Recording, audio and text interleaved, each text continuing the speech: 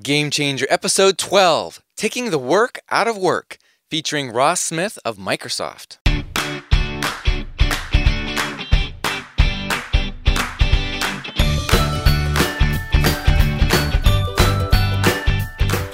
Welcome to Game Changer, a series on using gamification to engage employees.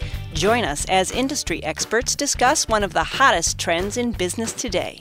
Using game thinking to engage employees in work, wellness, recruiting, and more. This is a special podcast series by the producers of the top-rated podcast, The Engaging Leader. And now, with nearly 20 years of experience helping engage hundreds of thousands of employees at Fortune 500 companies and other organizations, here's your host, Jesse Lahey. Welcome to the show, Game Changers. This is the show for CEOs, HR executives, and other business leaders to learn about internal gamification. Over the course of this series, you'll hear examples and pitfalls, discover how to assess when it's an appropriate strategy, and learn to evaluate gamification partners and game design ideas. I am Jesse Lahey, and today we're talking with Ross Smith about productivity gamification. Ross is Director of Test in Skype at Microsoft, where he's worked for over 20 years and has acquired 7 patents. He and his team have helped Microsoft reinvent a number of business processes using gamification, including the Windows Language Quality Game. Ross Smith, welcome to Game Changer. Hey, Jesse. Thanks very much. Thanks for having me. Ross, you've been one of the earliest folks playing around in this emerging area called gamification. What is your personal history, and how did you get to be involved in this area? Well, I've grown up playing games. I loved board games when I was young, and then spent a ton of time in high school playing pinball and video games, kind of the early Pong and Atari and all that. And so that I've always been a gamer. And several years ago in the Windows team, we had an intern come in and work with us. We were trying to sort of what's today known as crowdsourcing, but really engage people from around the team in sort of a voluntary activity. And we built a simple hangman-like game and saw amazing engagement and participation literally overnight by doing a simple thing, and thought, wow, there's really something here. And that kind of kicked things off, and we've just kind of been experimenting ever since. Now, you led the reinvention of a business process using gamification, which you called the Windows Language Quality Game. And that was so monumental that it was the big example that kicked off Kevin Warbach's recent book, For the Win. Can you tell us the history behind that initiative? Yes, absolutely. And certainly it was a team effort. There was a lot of great folks involved.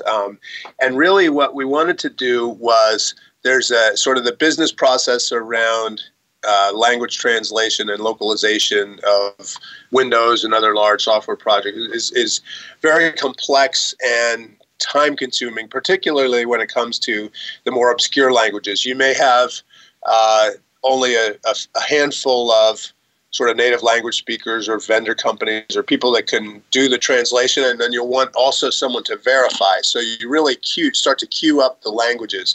And what we wanted to do was leverage the fact that Microsoft has tens of thousands of employees all around the world who all, obviously have a stake in the success of Windows, who speak a variety of languages that we ship the product in. So we wanted to create some way to engage folks from around the world to help us assess the quality of the translation effort. And so we built a fairly straightforward web-based game to essentially crowdsource assessment of the linguistic quality. And what we came to learn over time, we had tremendous success. We had about 4,000 people participate, 4,500 people, and they reviewed over 500,000 screens. And what we realized was, if you think about, particularly Windows, if you wanted to install a pre-release version of Windows and you were passionate about the linguistic quality because perhaps, Windows is going back to your parents at home in your home country, or friends are going to use it, you have a certain sort of civic pride around the quality. And so you want to go take a look and see how things look. But for an operating system, that's a pretty expensive proposition. You have to go back up your machine and install the pre-release version and then kind of grovel through each dialogue to see how things look. Versus the way we did it with a simple game was just, hey, I go to this website and the dialogues, I choose my language and the dialogues kind of fly in with a little animation and I can review them and earn points and be on a leaderboard and stuff like that. So the cost of participation, and if you, the Dutch philosopher Johan Huizenga talks about the magic circle of play where you can kind of come in and enter and it's a voluntary activity. And this allowed that. People could, at lunchtime, instead of playing solitaire, they could come and play the Windows language quality game and contribute to a broader initiative for the company, yet not make a huge commitment of their time. They could do it on a voluntary basis and kind of come and go as they please. Because this was essentially Microsoft employees volunteering their time. This isn't part of the regular job. Right. So we are trying to go after the discretionary time that people might have at lunchtime or, after work or something like that. And just out of the, like I said, sort of the citizenship of being an employee to contribute some of their spare time and their core skills of native language ability to help us assess the quality. Now, can you bring us up to date? Is that game still going on today, or has it outlived its purpose? Well, it's kind of spun off into a couple different, grandchildren, and I think what we've learned from that, and it will probably continue to go on. What we've learned from that is people who roll out the exact same game to do the same thing are not seeing the success that the original saw because it's the same game, right? Mm-hmm. But where you add new game mechanics, you have to keep fresh. If I'm a big Madden fan, right? And you have new players and sometimes new teams and new plays, and you have to keep things fresh to get people to continue to play. So it's something that we've learned that, and we'll probably along the way here do another version ourselves. And to do that, we'll add new game mechanics and new elements to keep it fresh for people so that's not just the same old thing. What light has gamification in general shed on how we think about work and employee engagement? Well, I think if you think back to sort of early civilization, games and play and recreation were intertwined with work and life, right? There was really no separation. You went hunting and fishing to gather food, or children played games to learn how to be adults. You celebrated festivals, things like that. And then the industrial era came along, and those two things were separated, right? We had the mechanization and urbanization of work. Things like the org chart and the time clock, the phrase on time, all came to rise during the industrial era. And great advances in production and sort of industrial progress. But it was also the greatest rise in sort of dedicated recreation. So the Yellowstone Park in, I think, 1871, the first national park system, the traveling circus, the photograph, all came to rise during the industrial era as people separated work and play. And as we come back to knowledge work, and in 1959, Peter Drucker came up with the term knowledge worker, or Richard Florida's rise of the creative class. The idea that we're now using our minds more than our bodies to get work done, bringing play and games and recreation back into the workplace helps people to be creative and innovative. And so to keep games as a motivational technique, if you think about the metaphorical 17-year-old boy in the basement playing Halo, he's definitely engaged, right?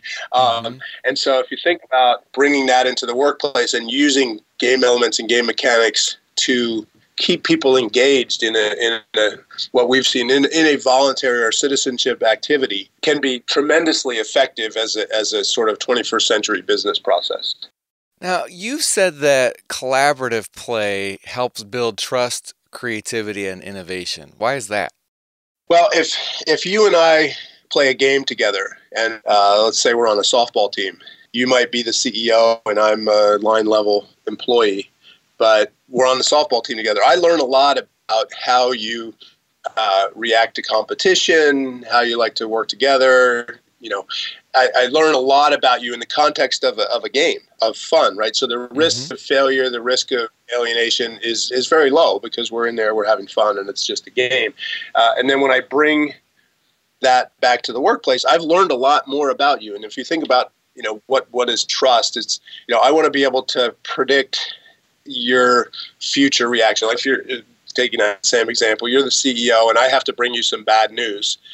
And if I know that, boy, when we played that softball game and we lost, you reacted very strongly to that bad news, I now have some context for what's going to happen in the workplace when I bring you bad news.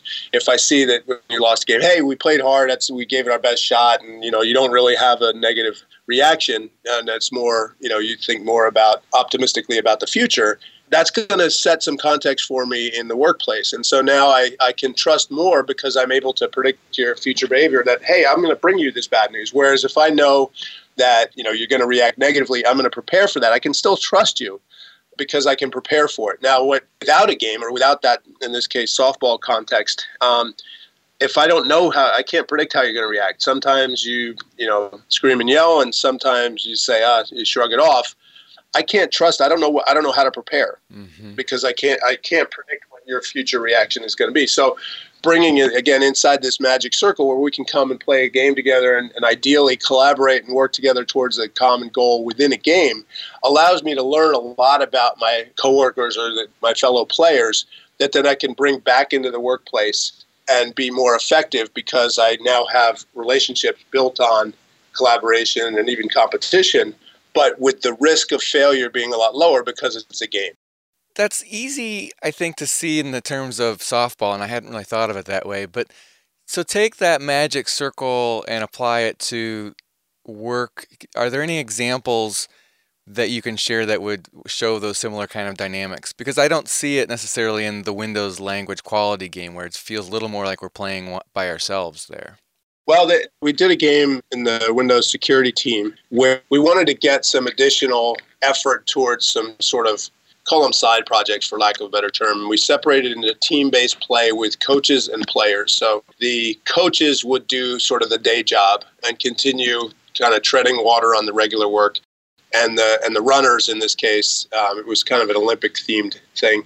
The runners would do some of these side projects. And we ran this for a week, where we separated into teams, and then the end of the week had sort of a little celebration for the winners.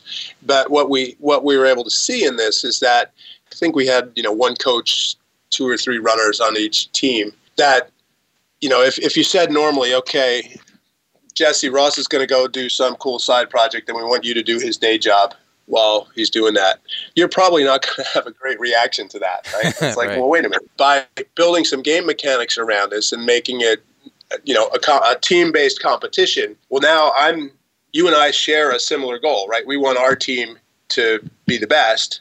And so I'm willing to you're willing to take on my day job work because we share this common goal. And so the structure of game elements and game mechanics around the work allows us to accomplish things that we wouldn't ordinarily do. And it still comes across as fun. And, hey, we're winning and we can talk smack back and forth to the other teams and stuff like that.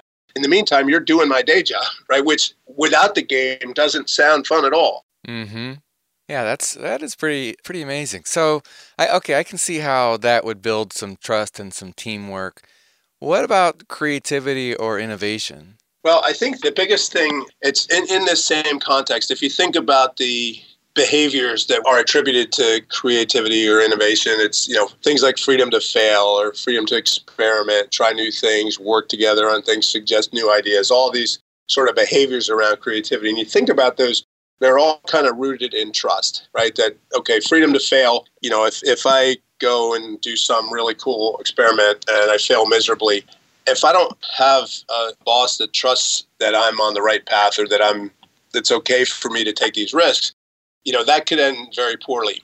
And so in the context of a game, failure is a lot less risky, right? So I can try something in the context of a game, and if I fail miserably, well, I lost the game. If I fail miserably in my day job, maybe I have an awkward conversation with my manager, like, well, why did you do that? And so I'm more incented to take risks and experiment and work with others and do all these things that lead to creativity and innovation. I'm more likely to do those in the context of a game because the risk is lower. Oh, it's just a game, right?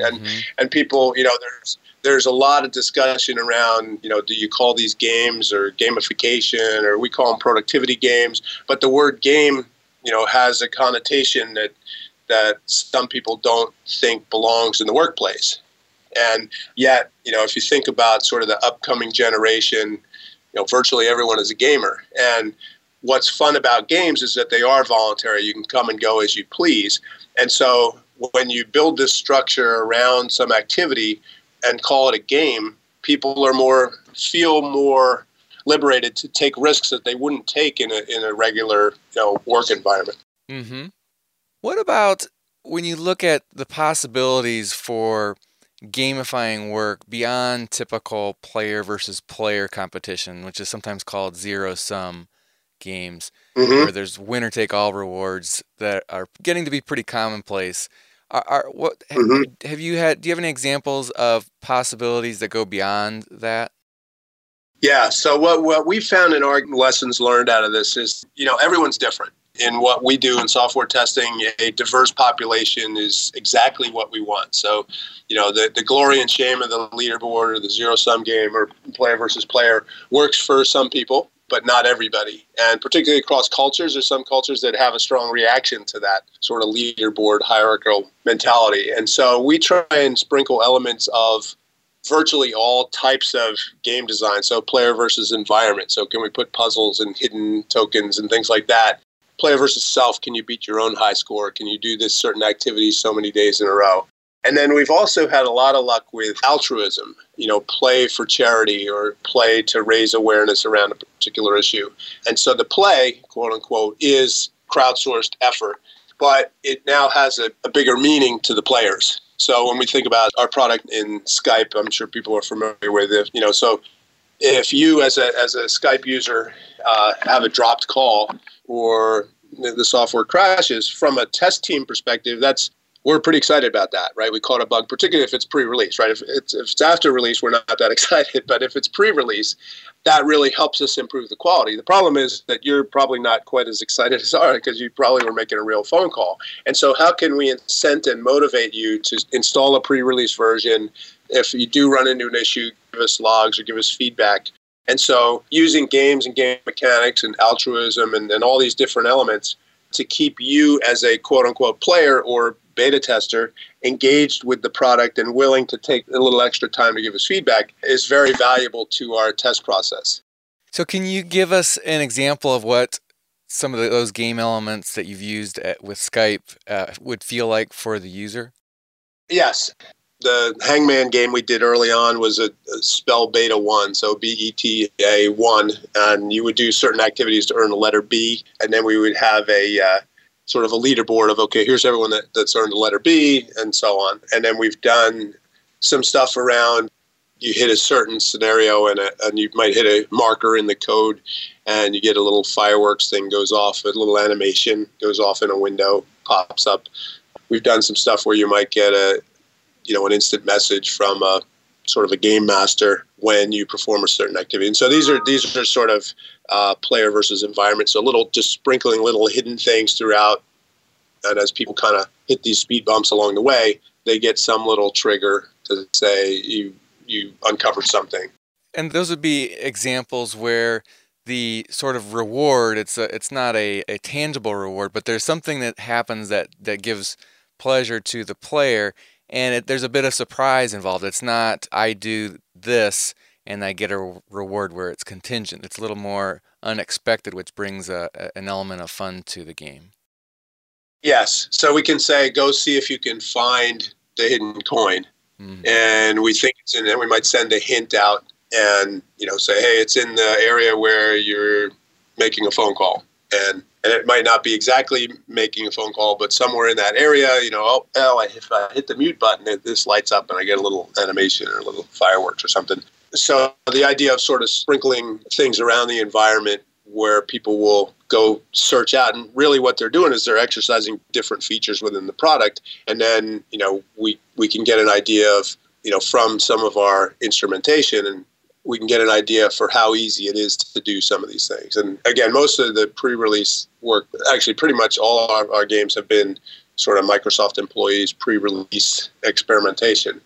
And so that way we can get some good data around usage patterns and things like that, and then use, so just collect a bunch, the whole big data thing, just collect a bunch of data, and then when we see we need more data in this area, we can sprinkle some game elements in that area and then send out hints and say, see if you can go find this thing over here, and then that will give us the data we need to kind of make some prioritization decisions. And then for player versus self, we've done some things. It's how many days in a row can you do a certain activity? So maybe enrolling your machine in a test process overnight. Can you do that 5 days in a row or 7 days in a row? And so you kind of beat your own high score, and then we'll have sort of a dashboard or a report that shows your high score of how many days in a row you were able to do that. Maybe we compare to others, maybe not.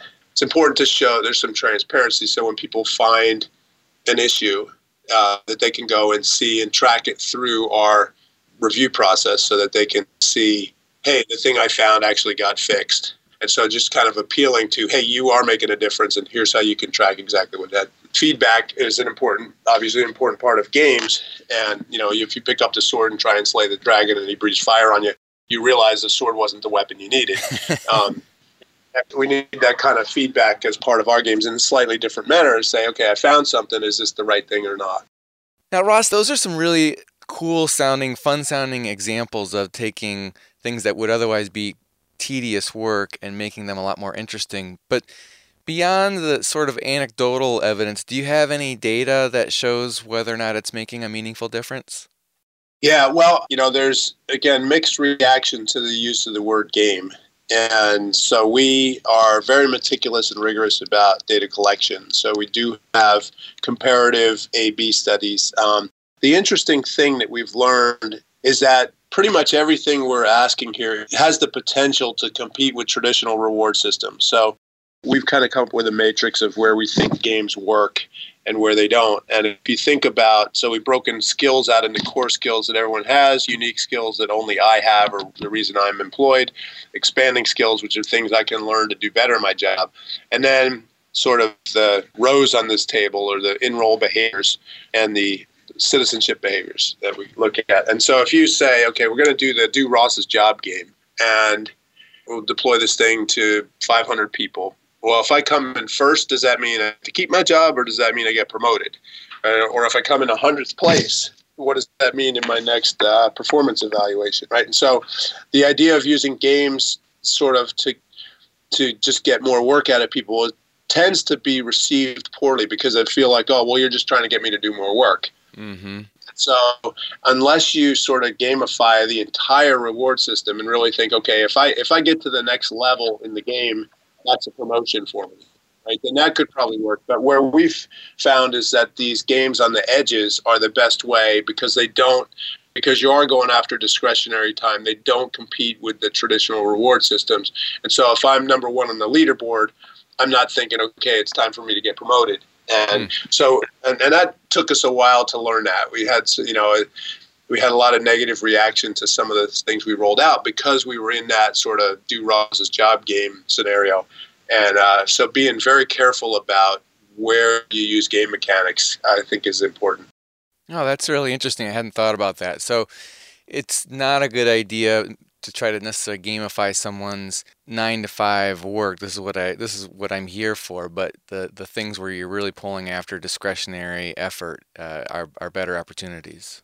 Yeah, because the whole idea of play is fun because it's voluntary, and the ability to come and go doesn't necessarily happen with the 9-to-5 job. And so again, unless you take the entire reward system and give it context in the game, you'll have much more success if you stick to sort of citizenship behaviors where people have skills like language speaking or typing or reviewing, trying scenarios, testing out software, things where, hey, I know how to make a phone call on Skype. I'll go do that. It's going to be much more fun. Now you're kind of looking at that question through the lens of a model that you've developed that helps a business leader assess whether gamification is an appropriate strategy for a given business process. Can you? Mm-hmm. And you're sort of looking at a matrix, I think, right? Yes. So can you outline those two axes for us? Yeah. So there's 3 columns, and the columns just label them CUE, which is based on Elizabeth Smith's work of core skills, unique skills, and expanding skills. And then the 2 rows are your enroll behaviors and what's called OCBs, or organizational citizenship behaviors. And really you want the lower left and the upper right is check marks, and that's where games work well. The upper right is games for learning, so expanding skills for enroll behavior. games work great. And then what we've seen, like with the language quality game, core skills for citizenship behavior. I'm not on the Windows team, but I speak Spanish. I can take a look at a few dialogues that have been translated and determine whether they're high quality. And then the do Ross's job is the center column, big X there, because it's competing with existing reward system. Okay, great. And we'll put in our show notes for this episode, we'll put a link to where you have that graphic laid out for anybody who's more visually oriented and can't picture that. Yeah, that makes it a little easier. Yep. Now, you're coming from Microsoft, where you have tons of programmers available to you, and because this all sounds highly customized, are you aware of resources, or what would somebody at a different type of company do if they would like to add gamification to some productivity tasks? Well, there's a couple companies that have come up that offer some platforms to do this. Bunchball and Badgeville are a couple. But what we've seen, there's some dispute on does gamification, the term gamification, sort of cheapen game design, and is it being misused? And I think there's a risk. You can't just slap a badge on a website and say, okay, go. Mm-hmm. That doesn't last and can often backfire. What we've seen is a lot of this sort of, now we happen to work with software developers, right? But a lot of the incoming generation has an aspiration. I mean, they're gamers, right? So, hey, would you help us design a game? Even if it's an analog game. I mean, I can put yellow stickies on my door and make a leaderboard. Mm-hmm. So engaging what would be some of your audience or some of your team to help, just brainstorm, hey, let's make a game out of this. Can we do it? We have seen that people are very interested in doing that because most of this next generation are gamers. But a couple of these platform companies have some sort of, I don't want to say turnkey, but have some game elements that are possible to deploy. And then again, you'll still want to brainstorm around design. Mm-hmm. Ross, you have an organization and a website that helps other people learn more about this productivity games and has resources that people can find to learn more about it. Can you share that with us? Sure, yeah. We call it 42 Projects. The website is 42projects.org, 42 in deference to Douglas Adams and The Answer to Life, the Universe, and everything from Hitchhiker's Guide to the Galaxy. Really, what we've been doing this for many, many years and have paid fairly extensive tuition into what works and what doesn't. And so we try and be as transparent and share as much as we can so that people can build on our work and not go down and make the same mistakes we've made. And so I have there's a bunch of references on books that we found useful. And then we really at 42 Projects, there's sort of three pillars, which is how do we innovate in the way we manage to better accommodate the new generation? How do we intersperse games and play in the workforce? And how do we build organizational trust? And so sort of those three pillars are interrelated. And I know we've talked a lot about play today, but a lot of our data and findings from games we've deployed, and virtually we've done a paper on every game we've done. So that's all up there. And then, and certainly I'm happy to answer, if people have questions or whatever, my contact information is up there. So happy to answer any questions. Where do you think about the future of gamification and work? I think if you think about the globalization of the workforce, the incoming generation being raised with games and being raised with digital technology, by 2022, everyone is going to be a digital native, right? And the idea of, if you watch 2-year-olds play games on a tablet these days, it's phenomenal. And so when we think about the future of work, where we have a global workforce, I think we're going to see more and more of games as a business process. And really, and I'd like to see companies start to think about, can we gamify the entire human resources experience so that all the traditional rewards are tied into a structure of a game? Because if you think about what gamers get in terms of transparency, the sword example I used earlier, feedback, transparency, it's immediate, right? I go down the wrong path. I realize right away I went down the wrong path, or I jump up and hit the mushroom. I got 500 points and some chimes go off. Whereas in the workplace, I might do something and I might not find out till next year's performance evaluation that was a good thing or a bad thing. And so being able to give that immediate feedback to employees, I think, is a good thing going forward. And games can give us that. Ross Smith from Microsoft, thank you for joining us on Game Changer. Jesse, thanks very much. Appreciate the time. We'll provide Ross's contact information and links to 2 presentations he's given, including his most recent at G-Summit 13, in our show notes for this episode, which you can find at engagingleader.com/GC12, as in Game Changer Episode 12. And if you're working on the Game Changer series puzzle, our clue for Episode 12 is the letter P, as in pineapple. There are other clues in each of the first 14 episodes in the Game Changer series, as well as in Engaging Leader Podcast Episode 38 featuring Kevin Werbach. From those 15 clues, if you can be the first person to guess the secret phrase, you'll win a $100 gift card from Amazon, and everyone who guesses it correctly will be honored on our Game Changer Genius Board. And I have to say, nobody has yet won, so as soon as you think you know the secret phrase, email it to me at jesse@engagingleader.com.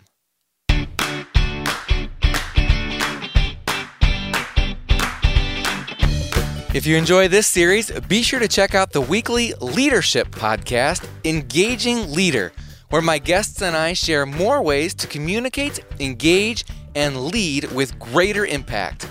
Until next time, remember, life is short, so keep it fun. You can find both Game Changer and Engaging Leader podcasts on iTunes, Stitcher, and on our website at engagingleader.com. To stay up on the latest news and trends in internal gamification, join the Game Changer group on LinkedIn. We'll automatically direct you to our LinkedIn group when you go to engagingleader.com/group. Subscribe to our e-digest at engagingleader.com/newsletter. When you do, we'll send you a free copy of Jesse's ebook, 8 Communication Tools for Leaders. You can also follow Jesse on Twitter, @JesseLeahy, and like us at facebook.com/engagingleader. Game Changer is a production of Aspendale Communications, a consulting firm that helps mid-sized and large employers attract top talent, engage employees, and deliver superior business results. Find out more at aspendalecommunications.com. Our thanks to Joe Sherwood, our producer, Tom Hitchcock, our programming director, James Marler, our sound engineer, Cliff Ravenscraft, our podcasting advisor, Dustin Hartzler, our website engineer, J.J. Leahy, our video and web intern, and Peter McIsaac, who composed our theme music.